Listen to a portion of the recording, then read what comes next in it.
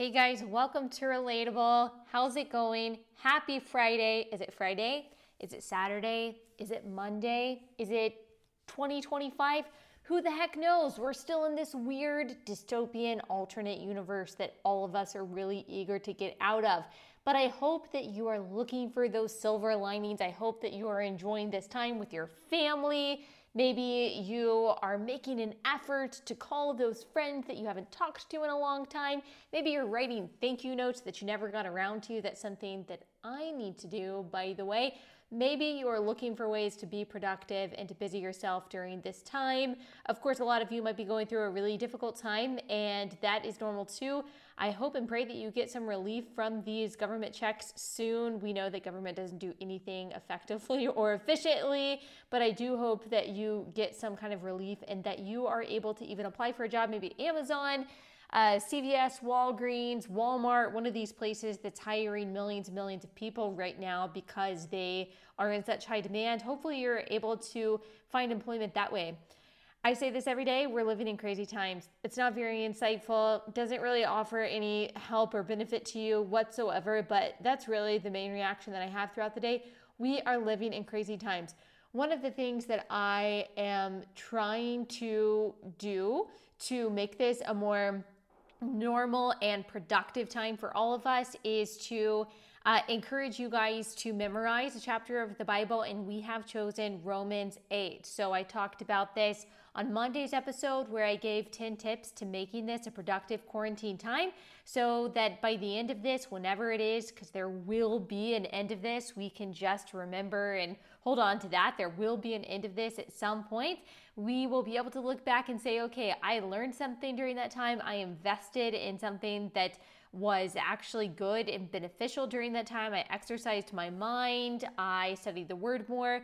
I maybe exercised my body more. Whatever it is, we should be able to look back at this and say, okay, there was something actually gained from that time and not just lost. I didn't just waste all of that time. I actually tried to be a good steward of the time that I have. We know the Bible tells us to do that we have to make the best use, the most use of our time because the days are evil. And just because so much of our life has stopped, God's plan of redemption hasn't stopped. God's eternal plan hasn't stopped. And as I said repeatedly on the last episode, that is the most real timeline that we're on. That's the most pressing and most urgent timeline that we're on. That's the most real reality that we live in, is God's reality. And none of this is a surprise to him.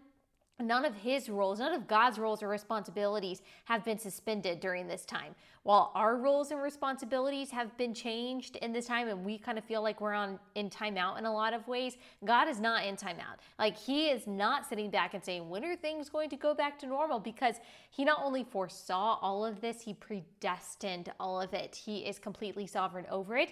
And so he has never stopped working. Even though a lot of us have stopped working, he's never stopped working. And while a lot of leaders find themselves in quandaries right now, God is not finding himself in a quandary. And while a lot of world health officials and different officials around the world in different sections of society find themselves confused in the midst of this, not knowing where to go and what is going to happen next, God is not confused. He is not wondering what's going to happen next. And none of this is an interruption to him. None of this is a surprise to him.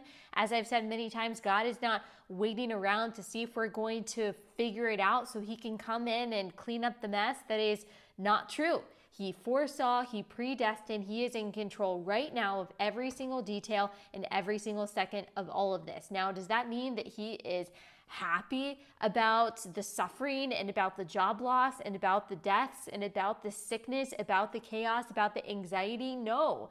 But as we also talked about on Monday's podcast, and I think it was last Monday's podcast as well, is that we don't always know what God is doing.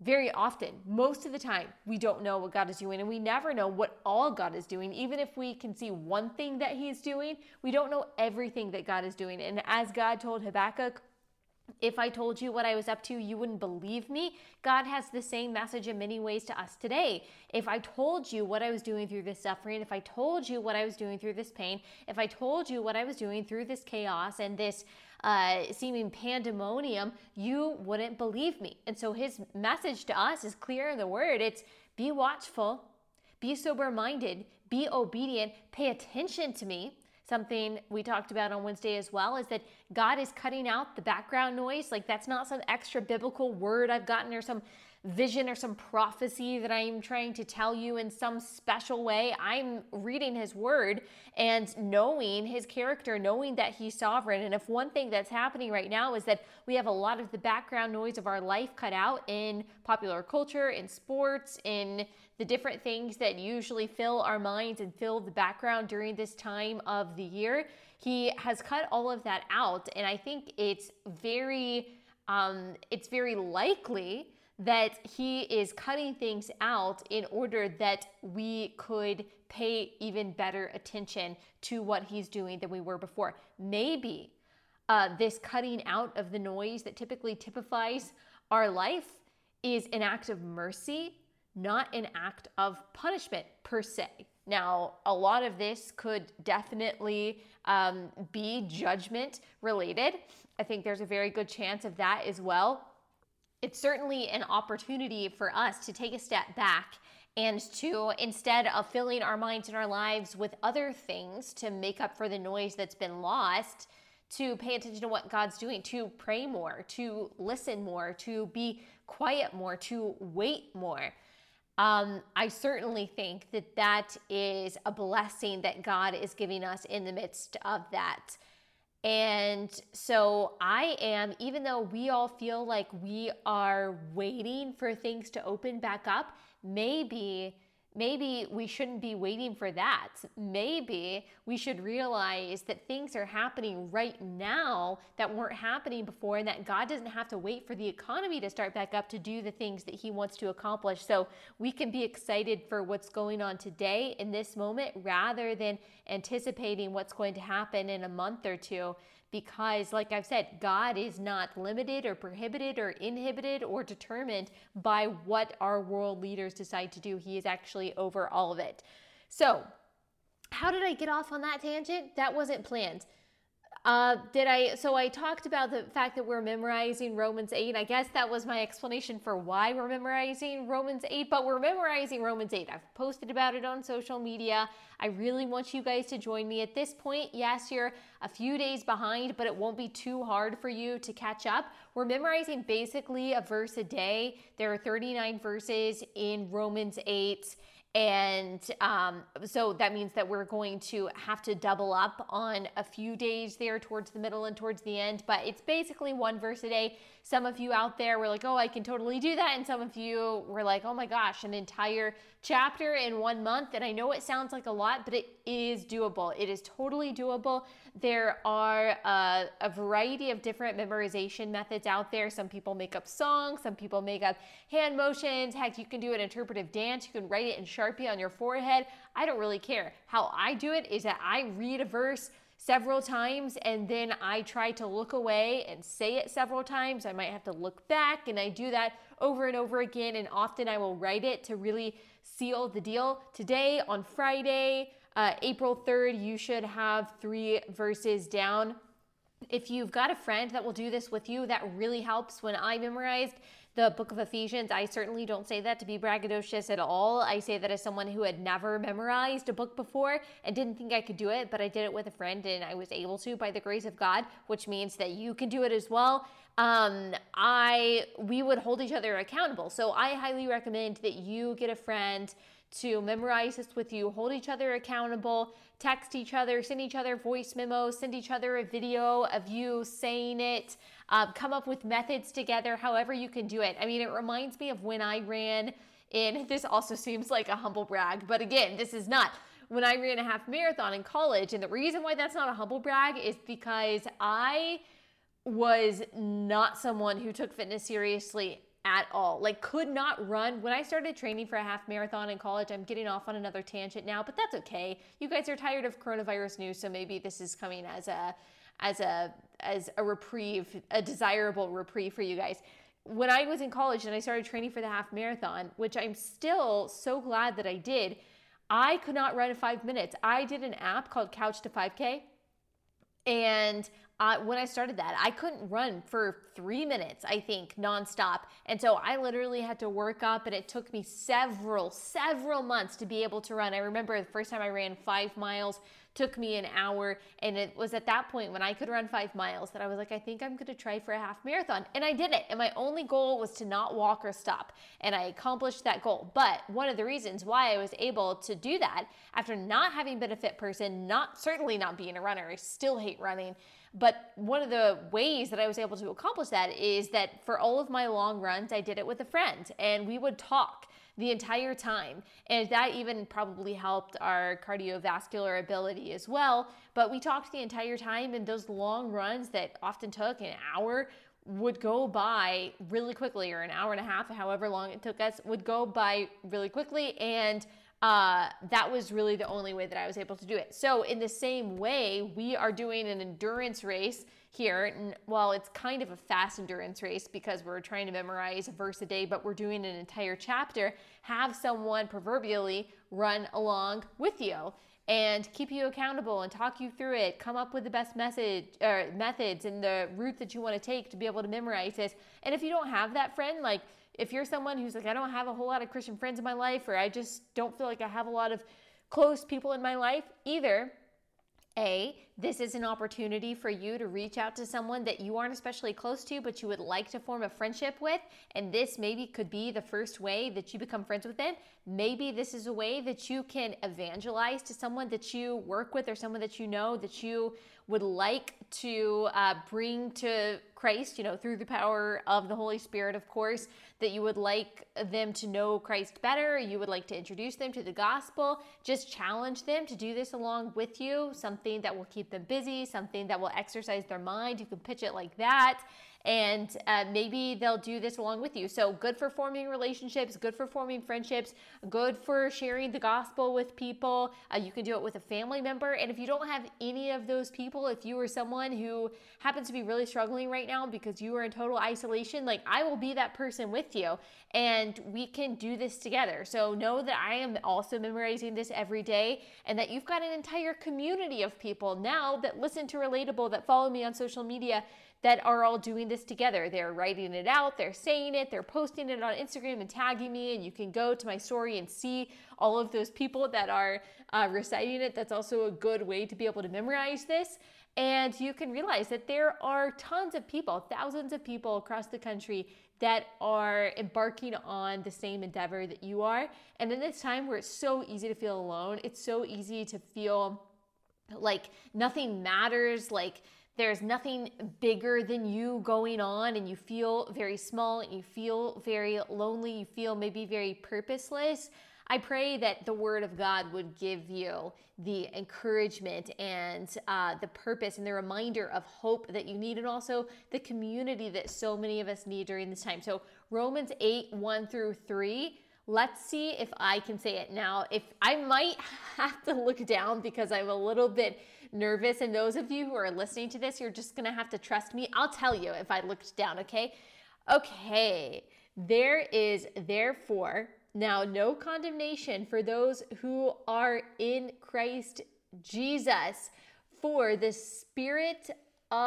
law of the Spirit of life has set you free in Christ Jesus from the law of sin and death. I haven't looked down yet. For God has done what the law, weakened by the flesh, could not do. Now I'm going to have to look down. By sending his own Son in the likeness of sinful flesh, and for sin, he condemned sin in the flesh. So I had to look down twice on that one. I'm not setting a very good example, but I just memorized that, and I wanted to be able to recite it to you guys. And if you are watching on YouTube, you saw the 2 times that I looked down. Just wanted to be honest. But that is showing that, hey, I'm working on this with you guys, and I'm excited for us to be able to recite it. I will try to recite the whole thing on this podcast at the end of the month. But by April 30th, all of us should have Romans 8 completed. This is a way, by the way, I mean, there are so many bad parts of social media. I mean, so much outrage, so much anxiety, so much misinformation. We've seen that now more than ever, but this is a great way, just by sharing, you memorizing this on social media is a great way to share the gospel with the people who follow you without you even directly sharing the gospel. People are going to be hearing you reciting Romans 8 on your story, or see you write it out, however you decide to share that. And they are going to be reading the Word of God. And you can pray that God would use these messages that you're posting on your story or Instagram or whatever to speak to the right person, that He would use the Word of God to plant the seed. Of course, we know that He is sovereign over the entire process of salvation, but He can choose to use you and use you reciting His Word to reach people in a time when people are grasping for hope. Like, that's the message of Romans 8. Romans 7 is awesome. Romans 9 is awesome. We can talk about, obviously, the entire context. I got the idea of reciting or memorizing Romans 8 from John Piper in his podcast. I thought it was a great idea, because the entire message of Romans 8 is that nothing can separate us from the love of Christ. It's a message of hope, that pestilence, that famine, that joblessness, that misinformation, that propaganda, that incompetent leadership cannot separate us from the love of Christ, cannot thwart God's plan. And so I hope that it continues every day to give us the hope that only the gospel can give. And I also encourage you, I actually haven't been doing this for the past 3 days, and I should. We should be reading all of Romans 8 every day, even as we are memorizing verse by verse. Just a reminder to also build upon each verse. Don't just memorize the verses in isolation, actually build upon each verse. So I haven't done a very good job at the beginning of this podcast, which we're already 17 minutes in. That tends to happen. I haven't done a very good job of telling you what this podcast episode is going to be about, but since we're already more than halfway, I guess I'm just not going to do that. One more way that you can be a part of community during this time is you can join the book club. It's Women's Book Club with Allie. I think it's Women's Book Club with Allie on Instagram, Women's Book Club with Allie Stuckey on Facebook. You can join either place.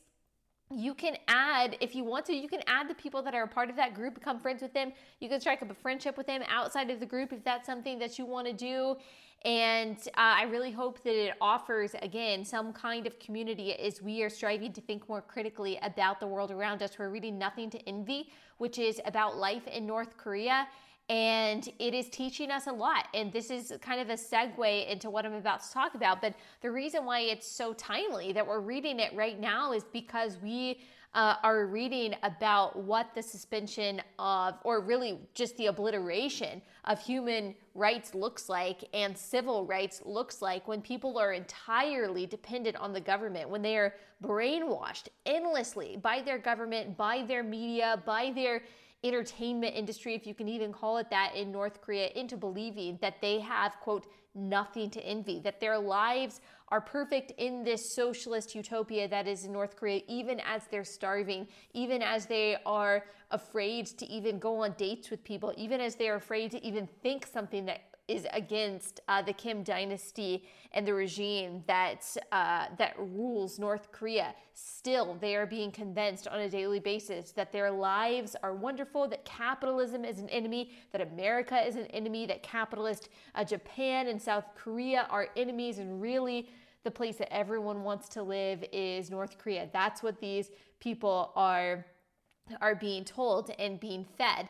And it mirrors in some ways, and I'll explain how it mirrors a lot of the things that we see today with the misinformation that we hear from our media. Now, our media is not telling us that America is the greatest place on earth the way that the media is telling North Koreans that North Korea is the greatest place on earth, even as people are dying of starvation on a daily basis there. We are hearing the opposite, but it's actually the same message from many in the media. We're hearing the opposite, that we shouldn't want to live in the United States, but we are hearing that socialism creates some kind of perfection and utopia and prosperity that we are missing, that if the government just controlled more, if it just nationalized more industries, if we could rely on the government more If we had more bureaucracy, then people would be happier, they would be more equal, they would have more prosperity, we wouldn't be running into the problems that we're running into. For many in the American media, they look to every other country as a better model of success than the United States, particularly socialist countries. And in North Korea, that's how socialism and communism, which, by the way, they really use interchangeably, I'm just saying, that's how they propagandize socialism and communism too, that the government has done an excellent job of taking care of them, and capitalism is the worst thing that could ever happen to a nation. And of course, unfortunately, in North Korea, most people don't know any better. And also a parallel, the scary thing about North Korea is that North Korea actually, and I just learned this from the book that we're reading a few decades ago, used to be a Christian nation. They were a Protestant nation where that it really existed, like Pyongyang existed as somewhat of an epicenter of Christianity in the East, and now they're completely atheist, where really the Kim dynasty is worshipped. They are seen as some kind of gods, although the people know that that they have mortality, that they're going to die, but they are worshipped, and there is no freedom of religion. There is no Christianity there. There are no missionaries that are allowed there. There is no conversion that is allowed there. So in just a generation, it went from a Christian nation to Kim Il-sung taking over to it being a completely pagan, not even pagan, just a completely atheistic country. And with that came the complete obliteration of their freedom, of prosperity, of civil rights, of human rights. Now, a lot of that also came with the USSR being taken down and them not having any other communist allies. And so they relied completely on the insulation and the isolation of their people in order to convince them, A, that there is no God, B, that government is the God, and C, that the government can take care of all of your needs. And very quickly, as we read in this book, people started to realize that their needs were not being met, that their children were dying, that they didn't have electricity anymore. This is not a third world country. North Korea is not a third world country. They are a country that has chosen isolation because of communism, because of socialism. And here, on a daily basis, we hear about how wonderful it would be if our government was bigger, if we had more bureaucracy, if we had more socialism, that the problem that we are having right now is because we don't have socialized healthcare, or we don't have higher taxes on the rich, because there was a stupid article the other day saying that we need to nationalize Amazon, we need to nationalize all of our industries and basically go into socialism so things can be happier and healthier. And yet there are no examples throughout the world where that kind of success has been exemplified, has been demonstrated at all. And yet we hear politicians like Gavin Newsom, the governor of California, we hear Chuck Schumer, we hear a variety of Democrats saying this is the moment, this crisis, this pandemic is the moment to push our progressive agenda, to make sure that the government gets bigger, that there are more programs, that more tax dollars are being sent to things that ultimately don't matter and don't help us in this pandemic. And we have a media that is covering for them. They're covering for things like pastors getting imprisoned or continuing to congregate. There was a New York Times op-ed that blamed evangelicals for the coronavirus. They have raked the MyPillow guy over the coals for simply saying something about God and the Bible. And so we see so many parallels between every communist regime that's out there, every socialist regime that's out there, and the propaganda that's been peddled by these socialist and communist regimes to some, not all, some of the media in the United States still trying to push that kind of message. I mean, you have AOC, who got on her Instagram Live and was talking about how important it is, to push the progressive agenda and all of that. We have a lot of catching up to do, she said. And she actually demonized landlords by saying we live in a capitalist country where people are able to make money by just owning property. Okay, this is some crazy Marxist socialist idea that someone who, just because they are on a higher rung on the ladder, that they are evil and wrong and shouldn't be making a profit. Of course, she's forgetting about the fact that many tenants in these properties, in these apartment complexes that are owned by a landlord, they very often make more money than the landlord themselves. Like, very often those landlords are poor compared to some of the tenants that they have. And so for her to say that you should go on a rent strike, which is what she is saying, and you shouldn't pay your rent even if you can pay your rent, well, that's hurting some of the people that she says that she fights for, which are the poor, the marginalized. You don't know what kind of landlords are out there, but this is this Marxist, Leninist, this socialist idea that hierarchies are bad, and that communism and socialism, it creates inequity that these people say is enviable, that these people on the left say that we need here in order to survive our next pandemic. And we have a media who, just like every other media in every other communist regime, is covering for these ideas, which has so often ended in failure. So often, actually not so often, but unconditionally ended in failure and suffering. And I also think one interesting thing that we read in this book, Nothing to Envy, and in every account of any kind of socialist country, is that Christianity is always the first to go. And conversely, where Christianity thrives, so does freedom.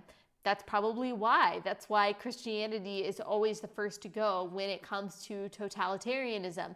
But the problem with that is that there is no concept of individual human dignity based on the fact that someone is just a human made in the image of God without the God of the Bible. There is no concept of that. Evolution doesn't account for that. Materialism doesn't account for that.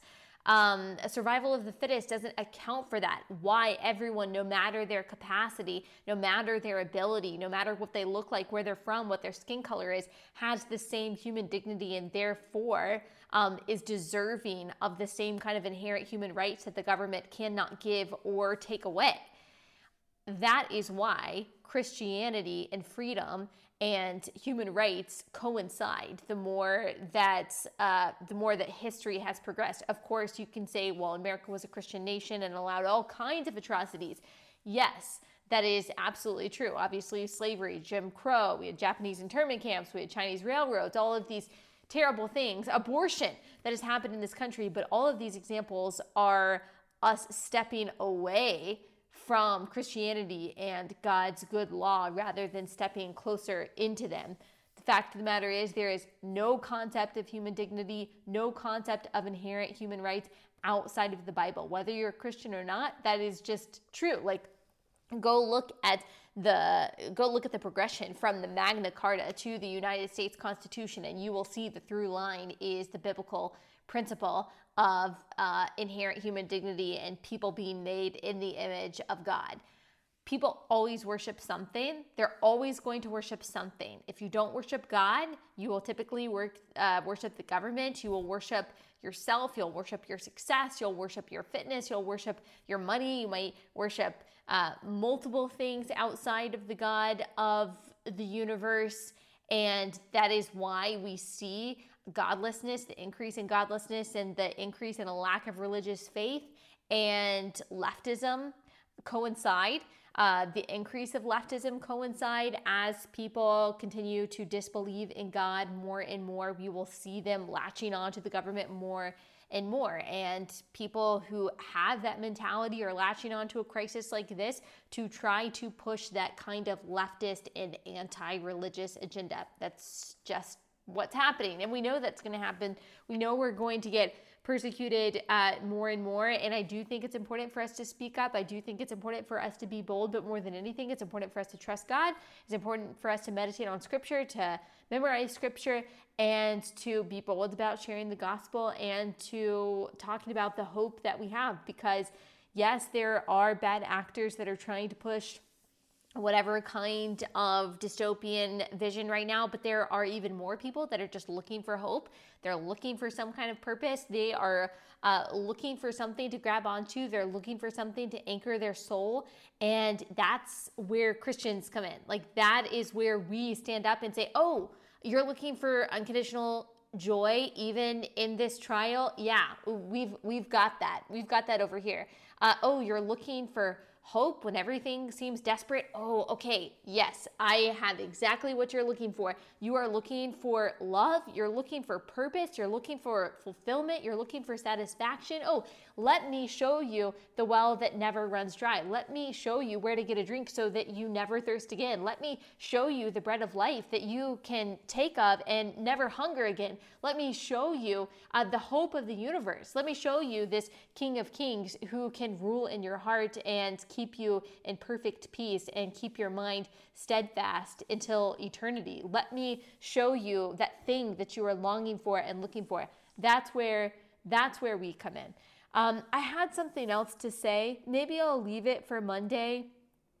No, it kind of goes with what I'm saying. Okay, I'll just say, so I was thinking about all of that in God, we have all of the things that we are longing for the most right now. We're longing for stability. We're longing for an anchor. We're longing for something sure, for something to hold on to. And Christ, his gospel, offers us that.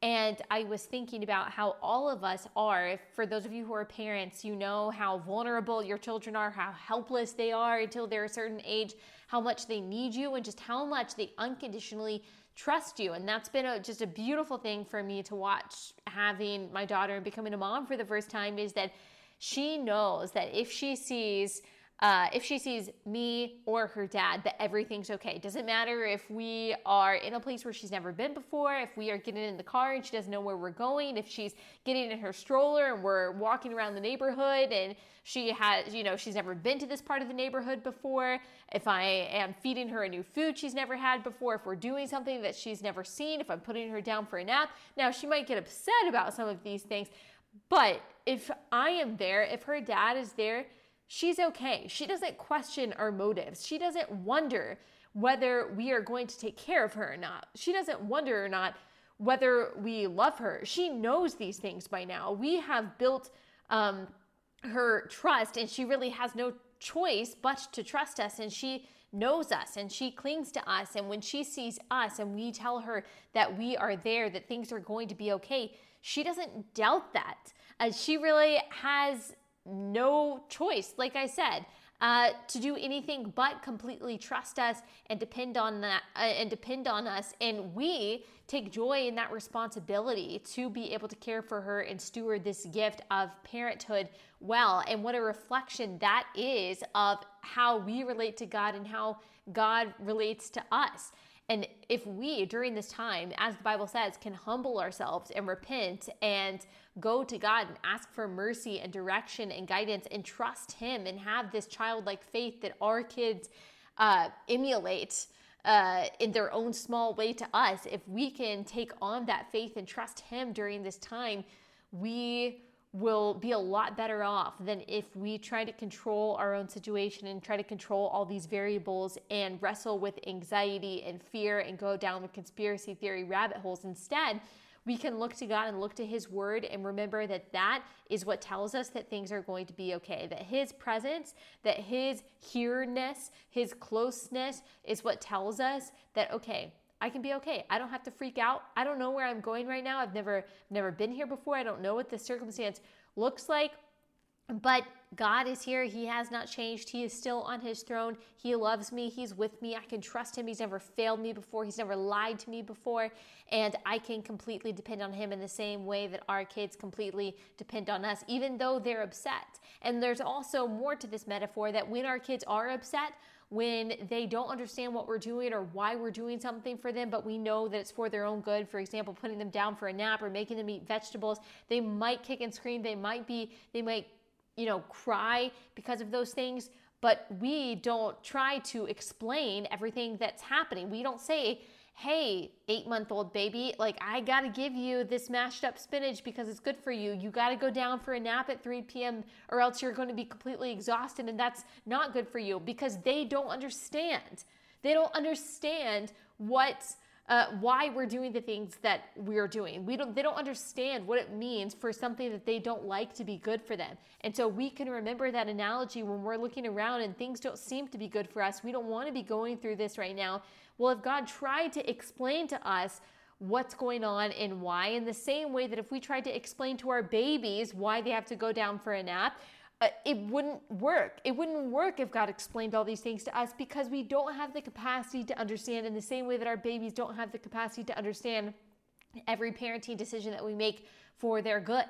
And so in the same way that they simply trust us even when they're upset, we have to trust God even when we are upset. Because if there is a gap in understanding between two finite beings and a parent and a child, think about the gap in understanding between an infinite being the God of the universe, and us, these finite, transient people, at least, well, transient in some ways, we're eternal in other ways. Think about the gap of understanding between an infinite being and finite human beings like us. It's a big gap in understanding. So in the same way that kids really without a thought, without any hindrance, trust their parents, may we trust God in the same way. Also knowing that in the same way that we as parents delight in our kids, God is delighting in us and is delighting in taking care of us and doesn't want us to be afraid. We don't want our kids to be afraid. We don't want them to worry. We want them to look back on this time and not even know anything was happening besides the fact that mom and dad were there more and they got to do more crafts and go outside and they didn't have to go to school.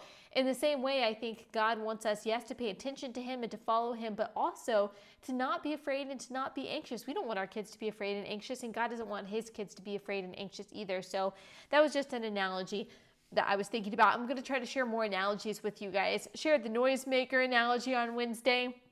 Shared the parenting analogy, which I'm sure you've heard before today, and I hope that it's at least just food for thought as you have a lot of time to yourself to think of your own analogies and lessons and things like that. Okay, love you guys. I'll be back here on Monday. Monday, I've got to give an update on some of the things that are going on, but I won't spend the whole episode on that, but there's just some stuff that we got to discuss. Okay, I will see you back here on Monday. Don't forget to keep memorizing Romans 8. Okay, bye.